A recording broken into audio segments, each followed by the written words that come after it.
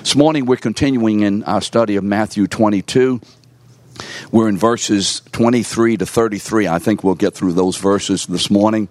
And again, the background is this. The Pharisees are challenging Jesus' authority. This is nothing new.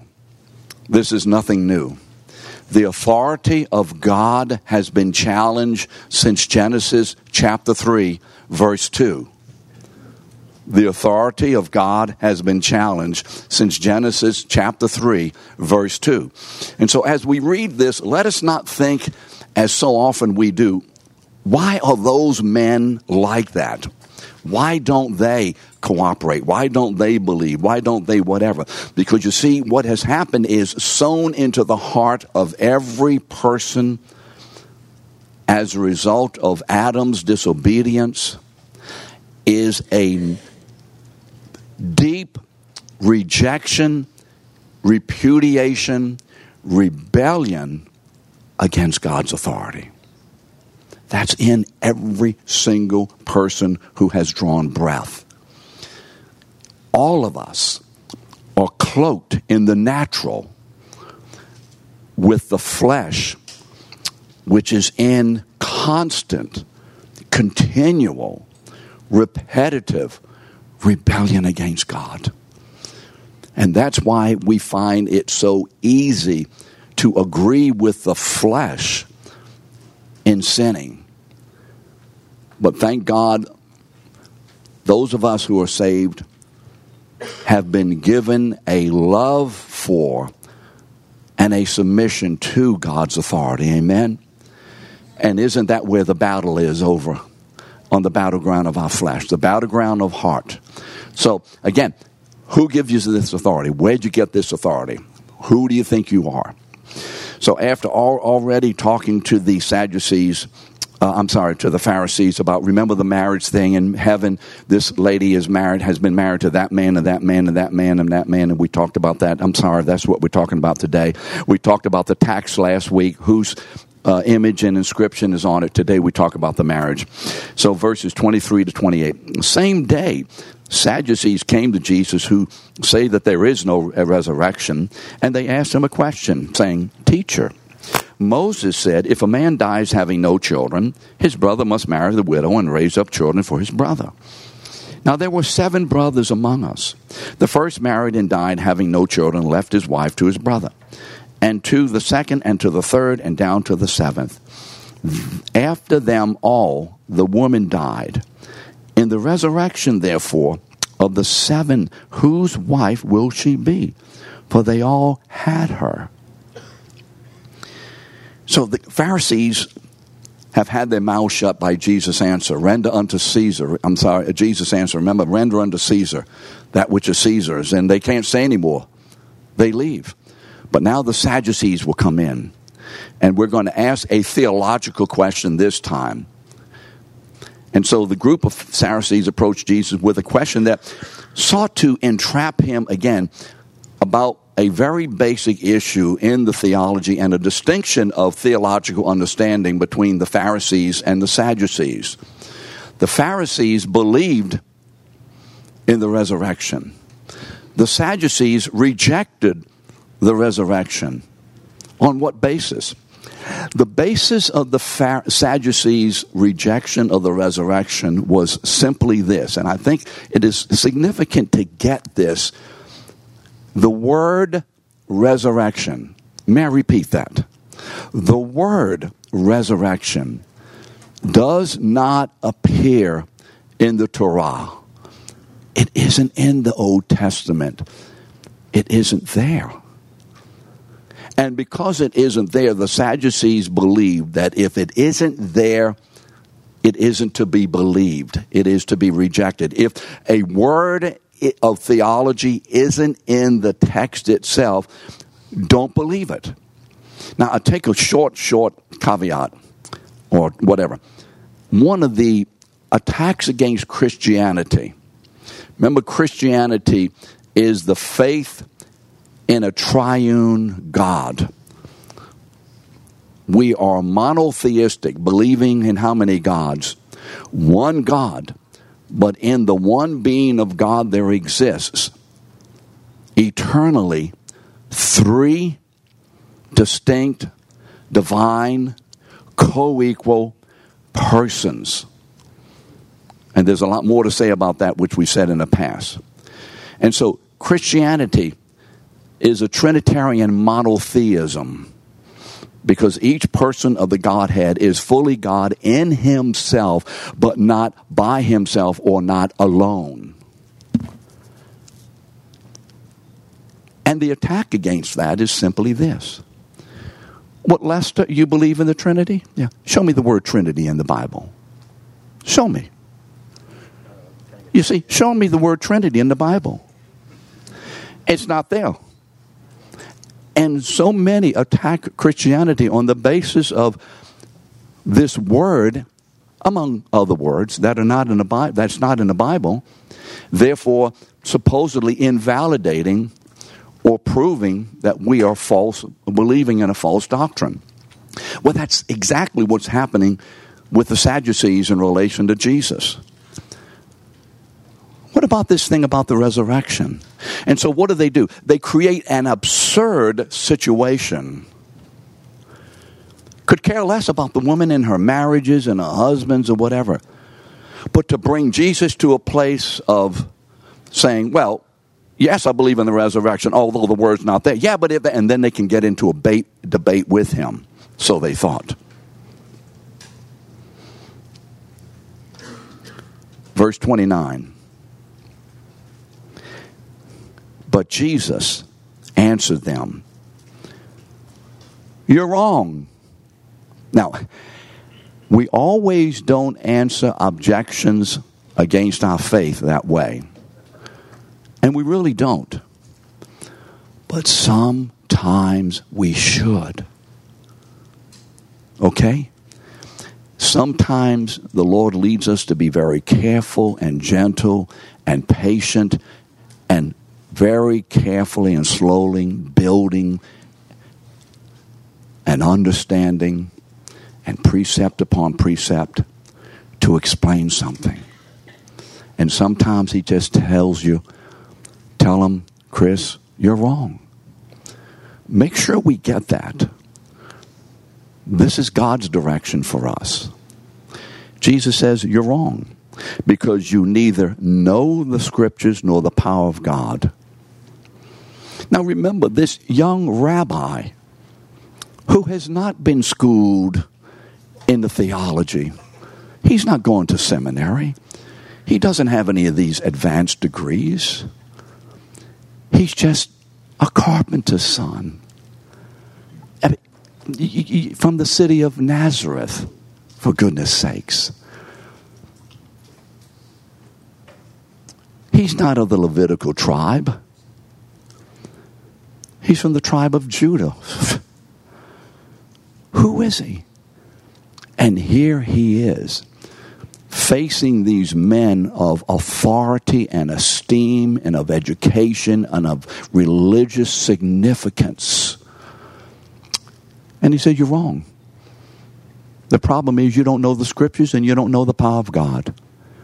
What do you mean don't know the scriptures? These men have been raised and steeped in the Word of God. And not only that, the probability is that they have memorized vast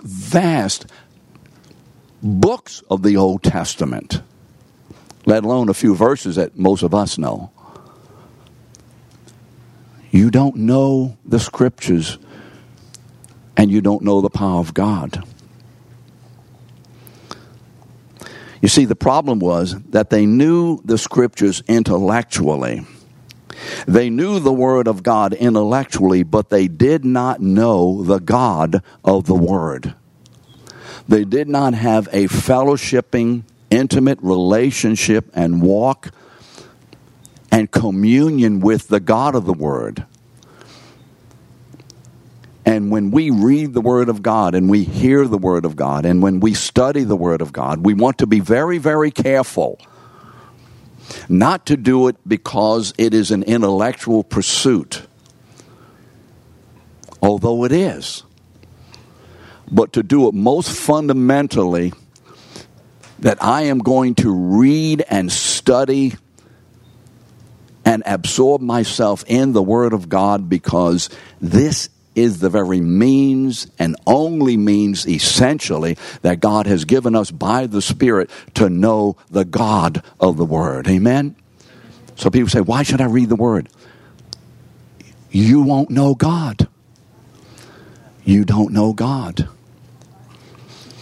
So their study of the Word was not the product of transforming faith. It was a religious activity. And so because they had publicly challenged Jesus, Jesus is going to rebuke them publicly. And I believe that's the reason why he says, you're wrong and this is such. Because you see, when they're saying this, everybody's listening. And everybody wants to know, what does this rabbi say? Which way is it? Resurrection or no resurrection? And in their question, they have touched the most vital issue in Christianity. In their question, they have touched the most vital issue and the most central issue in Christianity. And that's why Jesus immediately says, you're wrong. You're wrong. Let's make sure you get it up front, guys. You are wrong. Man, Jesus is direct. Will you remember the Apostle Paul in Galatians chapter 1? When these Judaizers were trying to add a work of the flesh to their faith in Christ as required by God to save and to keep them saved. There's the distinction. And Paul comes out with guns a-firing, and he says effectively, those who do that be anathematized. In other words, may they go to hell. And as I said last Sunday, you can imagine the preacher saying that from the pulpit. Those of you who disagree with this word, may you go to hell. Well, he'll be dismissed by the elders the next week. So, this is what's going on here. If I were to ask you, don't answer. What's more important? The cross or the resurrection?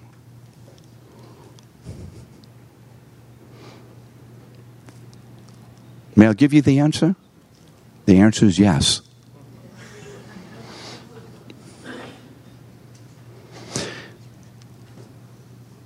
The difficulty is this, that in some Christian circles, the cross is made more of than the resurrection. That's a big mistake. Now, am I putting down the cross? Does anybody know me more than that?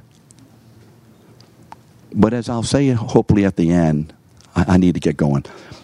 The cross is necessitated in order to get to the resurrection.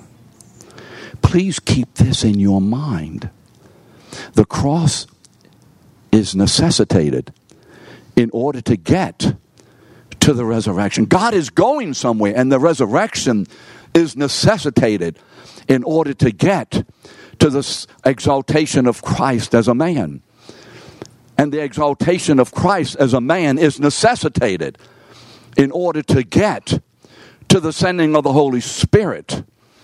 And the sending of the Holy Spirit is necessitated in order to get to the birth of the church. And the birth of the church is necessitated in order to get to the final full fruition of God's purpose, to have a people in His image. Praise God. Do you see this? So we have to see the entire chain. The entire chain. But in that chain, the resurrection is the pivot point. Well, I thought the cross. You see, we're going up through the cross to the resurrection. And once we get to the resurrection, and then now we're on the ground where God now will complete His work in His people. Verse 30, Jesus says, you're wrong. For in the resurrection they neither marry nor given in marriage, but they're like the angels of heaven. Then in verse 31, I won't go into that. I think that's pretty clear. Verse 31, and as for the resurrection of the dead, have you not read what it was said to you by God? And remember, he quotes from Exodus 3:6. I am the God of Abraham. I am the God of your fathers, Abraham, Isaac, and Jacob. Remember that? That's what he's quoting here. And Jesus says, God is not the God of a bunch of dead people. He's not the God of over bones. He's the God of the living. He's the God of the living. And so you see, because the word resurrection is not in the Old Testament anywhere, the truth of the resurrection is in the Old Testament everywhere. Because the word Trinity is not in the Bible anywhere, the truth of the Trinity is in the Bible everywhere. Everywhere. Jesus then points them to the very scriptures that they had used to deny the resurrection. I don't see the word resurrection, so it's not in there. Moses didn't say anything about it, and nobody else said anything about it in the Old Testament, none of the prophets. And so Jesus goes to the very scriptures, to the very heart of the matter, to the man who stood before God to receive the commandments himself and who was the author of the Pentateuch, the first 5 books. And he says, look at what's happening in Moses. And I am the God of your fathers, Abraham, Isaac, and Jacob. He's the God of the living, not of the dead. And I think I have in your scriptures several Old Testament references that would give us insight into the resurrection, but I don't want to go into those this morning. And when the crowd, verse 33, heard it, they were astonished. Now, part of the astonishment here is this. I think it's at least 2 parts of the astonishment, 2 reasons for astonishment, at least 2. There may be 13, but I know of 2. First, they were astonished at how this carpenter, where does he get this wisdom and understanding and insight? He's not been formally trained. Who is this man? Who is he? That even against the highest authorities in Israel, he stands like a rock and declares the truth. And every time they come against him to create a crack against his knowledge of the truth, they get shattered. Remember the rock upon which it falls, and you fall upon the rock a few times ago. That's an astonishment. But the second part of the astonishment is this. The typical way in Judaism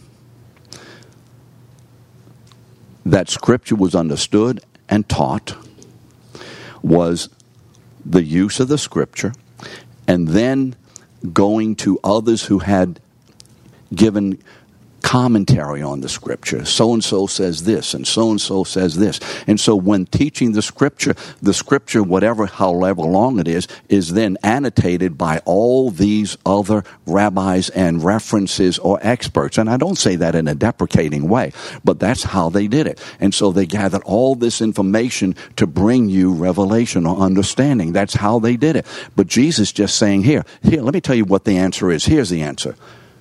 Who's he going to quote? Which book is he going to use? Man, he ain't using no references. May I say this? And I want to say this first before I say this. So this is before this. And I say this not to say something about me, but to make a point. I love reading theology. I am constantly reading theology books. I have to read them because I know so little and I need to know more. So right now, I'm just starting another one, which is about 800 pages long. I love this. Gene would tell you, I love this. You go in my library, I don't have books that just bought and sat up there. You go in those books, I have read these books. Love it.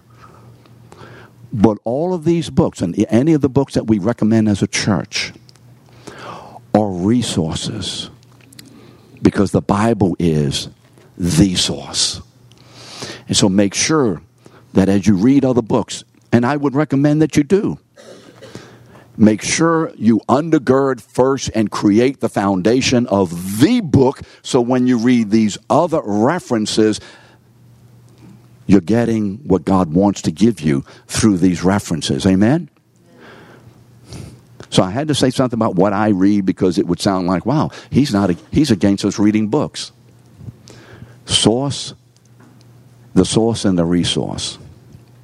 Now, before going on to the next question, Jesus next asks the question. Sorry, there are two more questions. One by the lawyer and then by Jesus. Before going into those, I want to cover a few things. I want to talk about the resurrection a little bit. I want to talk a little bit about the resurrection in the next few minutes. And then when we get to the actual resurrection, in what chapter of Matthew? 28? Okay, in 28, I want to talk in more detail about the significance of the resurrection. Because I don't want us to miss the cosmic significance of the resurrection. First, the cosmic significance of the cross. I want to do that when we get to the cross event. And then I want to talk about the cosmic, significance of the resurrection when we get to that. But just a couple of comments this morning about that. In 1 Corinthians 15, 1 through 8, the Apostle Paul begins to explain the significance of the resurrection by first reminding the church that Jesus appeared to several believers. So before he begins to talk about the resurrection, he says, first of all, let me prove that it's real. So first thing about the resurrection, it's real. It happened. So Paul says this, and remember, he's writing to people who knew.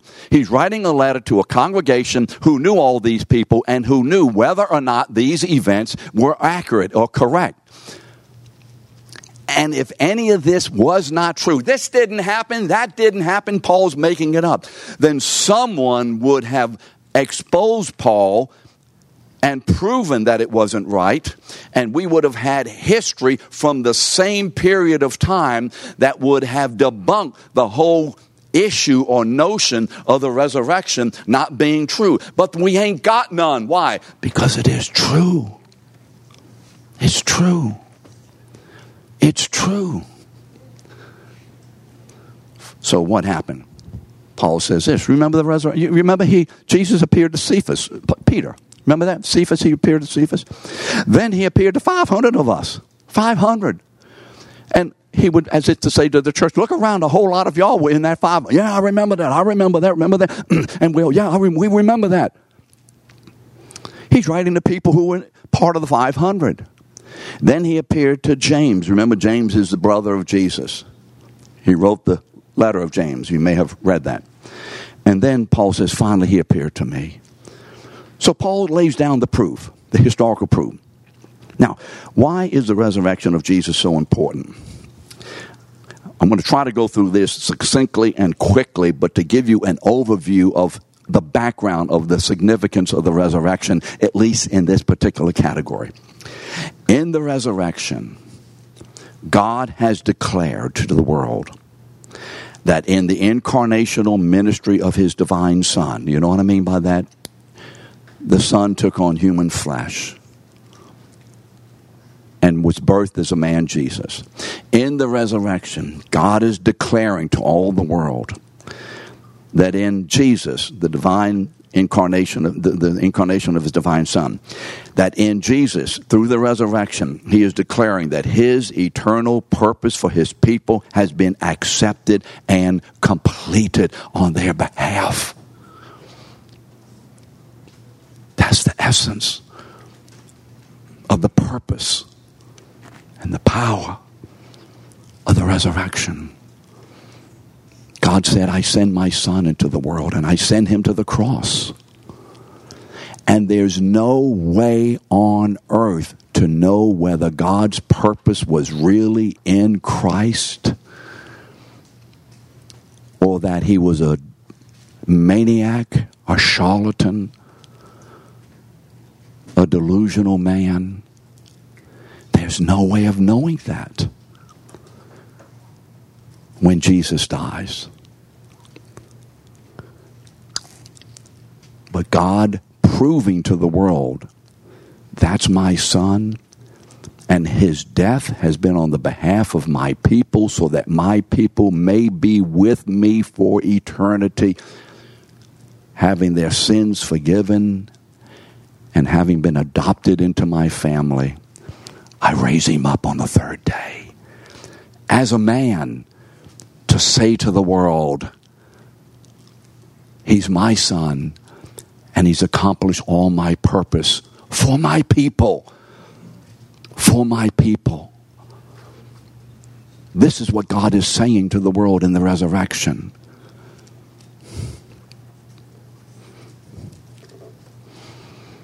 And in that, I always have to do this. In that, we are taken back to Genesis 1:1. And then to Genesis 1:26 to 28. Because the reason Genesis 1:1 is in there is made manifested, and the result of Genesis 1:1 is made manifested where? In the resurrection. And now Genesis 1:26 to 28 is made manifested and real and accomplished in the resurrection.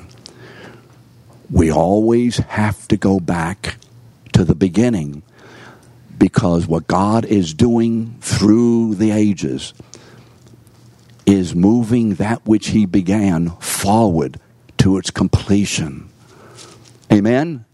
We must see the Bible this way, or you're going to miss a whole lot of the glory. So what does that mean? One comprehensive work. Amen? The Old Testament and the New Testament, fully the work of God, begun in the old, announced and begun, and began to be fruition in the new. And on the day of resurrection, God finally has his man of his image upon the earth. And now that man will be glorified in the heaven, so that in the glorification of this man as a result of his resurrection, his people may become his image bearers by the Holy Spirit. Amen? That's right. In the incarnation, you remember the Son of God took to himself a human body and soul, John 1:14. And the Word became and dwelt among us, and we beheld his glory, that glory as of the only begotten, one and only Son of the Father, full of grace and truth. So he takes on a human body and soul. Why? To redeem us. Why? To fulfill God's original creation purpose. Why? Because God loves us. Why? Because God loves us. Why? Because God loves us. If you don't understand, go to Deuteronomy 7, where the Lord explains to Israel. Same thing. I put my love upon you because I love you. Why? I love you. Why? I love you. Do we need to really go any further than that? Do we really need to? He accomplished this. Jesus accomplished this by his sinless life. Remember Hebrews 4:15? Tempted in all ways such as we, yet without sin. He accomplished this by his sinless life, which means his perfect obedience. He came as a man without sin. And in order to save us, in order to cleanse us, in order to have his blood accepted as a pure, holy, complete sacrifice for our sin, he had to live an absolute, perfect, obedient life, which he did. And so Jesus' sacrifice is accepted, not only because he is the Son incarnate, but because he is the obedient Son incarnate. It is on the ground of Jesus' obedience as a man that God can then pour upon him the total weight of our guilt and our corruption and our penalty. So that as referring to his humanity, Jesus is the perfect sacrifice and high priest. And as referring to his divinity, Jesus is the only one who can absorb fully and successfully the full wrath of God. Can you say amen? That's what's happening. And all of that is what's declared where? Where? In the resurrection. It's not declared at the cross because we don't know what's going on at the cross. All we know at the cross is a bloody man dying. But in the resurrection, it's like, oh, look now. And so it's as if the cross is our coming up the mountain. And we see the cross. But we don't understand what we're seeing. But then once we come up to the summit of the mountain called the resurrection, and as we look down on the cross and on the ministry of Jesus, then look at what has been going on. Because now I'm seeing it from the summit of the resurrection. Don't you see?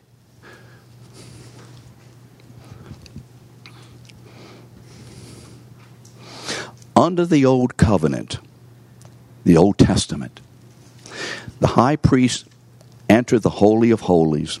It's an earthly and temporary. Get that? Earthly and temporary. Some of you recognize Hebrews, the letter to Hebrews. And the high priest would enter the Holy of Holies, an earthly and temporary location of God's presence, only once a year to make one sacrifice that year for the sin of the nation for that last year, so that the people could be declared as cleansed and acceptable to God until the next year.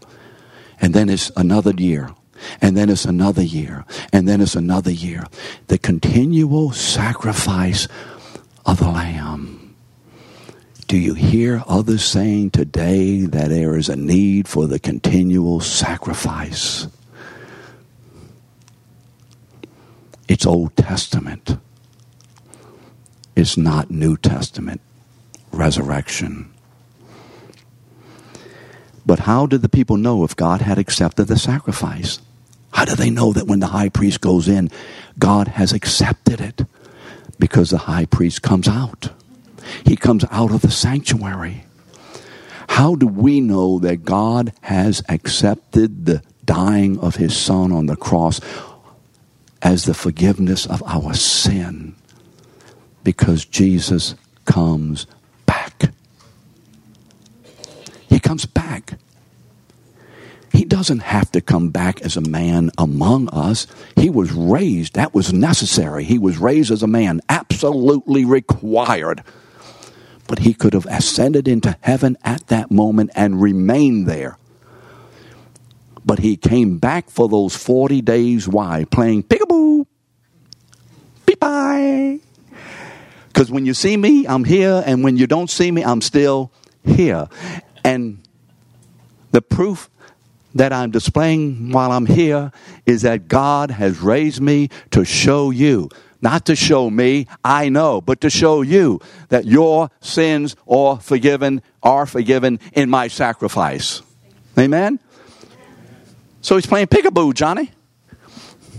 He's in and out. You remember, you read the story. Certainly you saw the movie. He stayed on earth for 40 days for our benefit.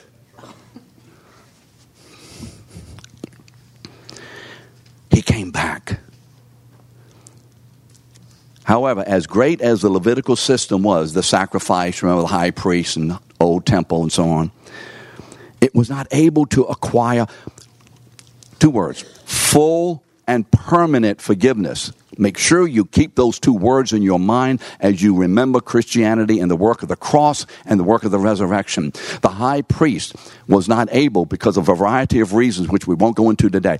He was not able, the old system was not able. It was a system created by God as a system that stood temporarily for that which was coming. And so it pointed to something. So as it stood on earth, it was good and acceptable, but only as a temporary. It could not and did not provide full and permanent forgiveness. But Jesus' death and resurrection applied full and permanent forgiveness for how many of our sins?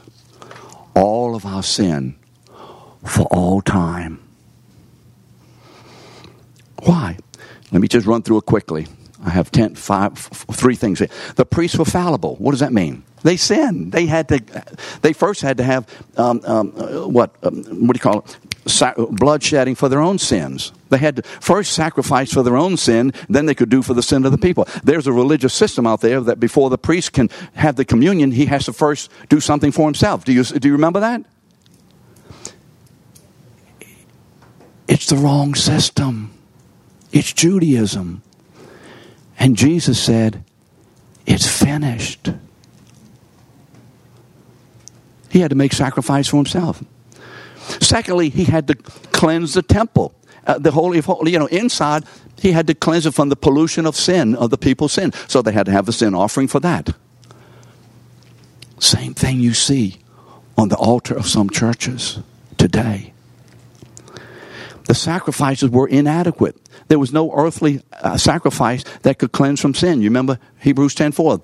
The blood of what? Bull and goats? Hey, that won't work. It was good and it accomplished God's purpose, being the purpose that was temporary and representative and anticipatory and guaranteeing the full reality in Christ. Colossians 2:17. He is the completion, the fulfillment. There's certain verses we just got to know.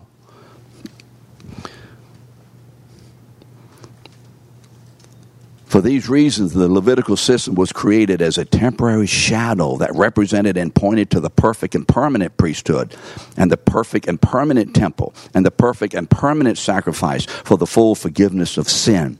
Perfect, permanent, full forgiveness of sin.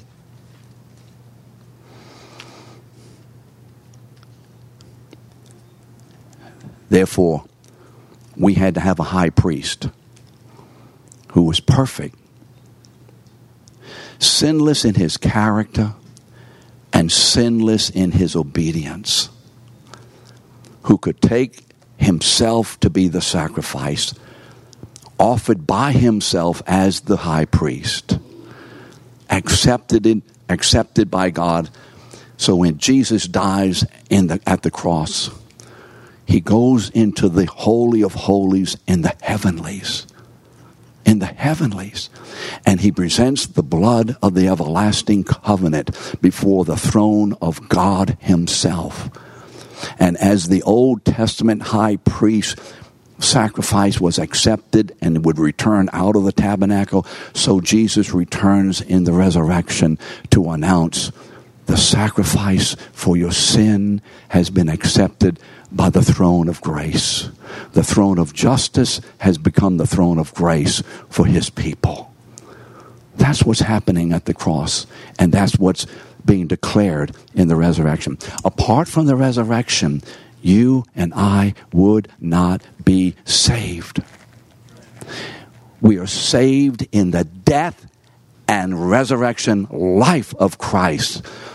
We are not saved at the cross. Forget it.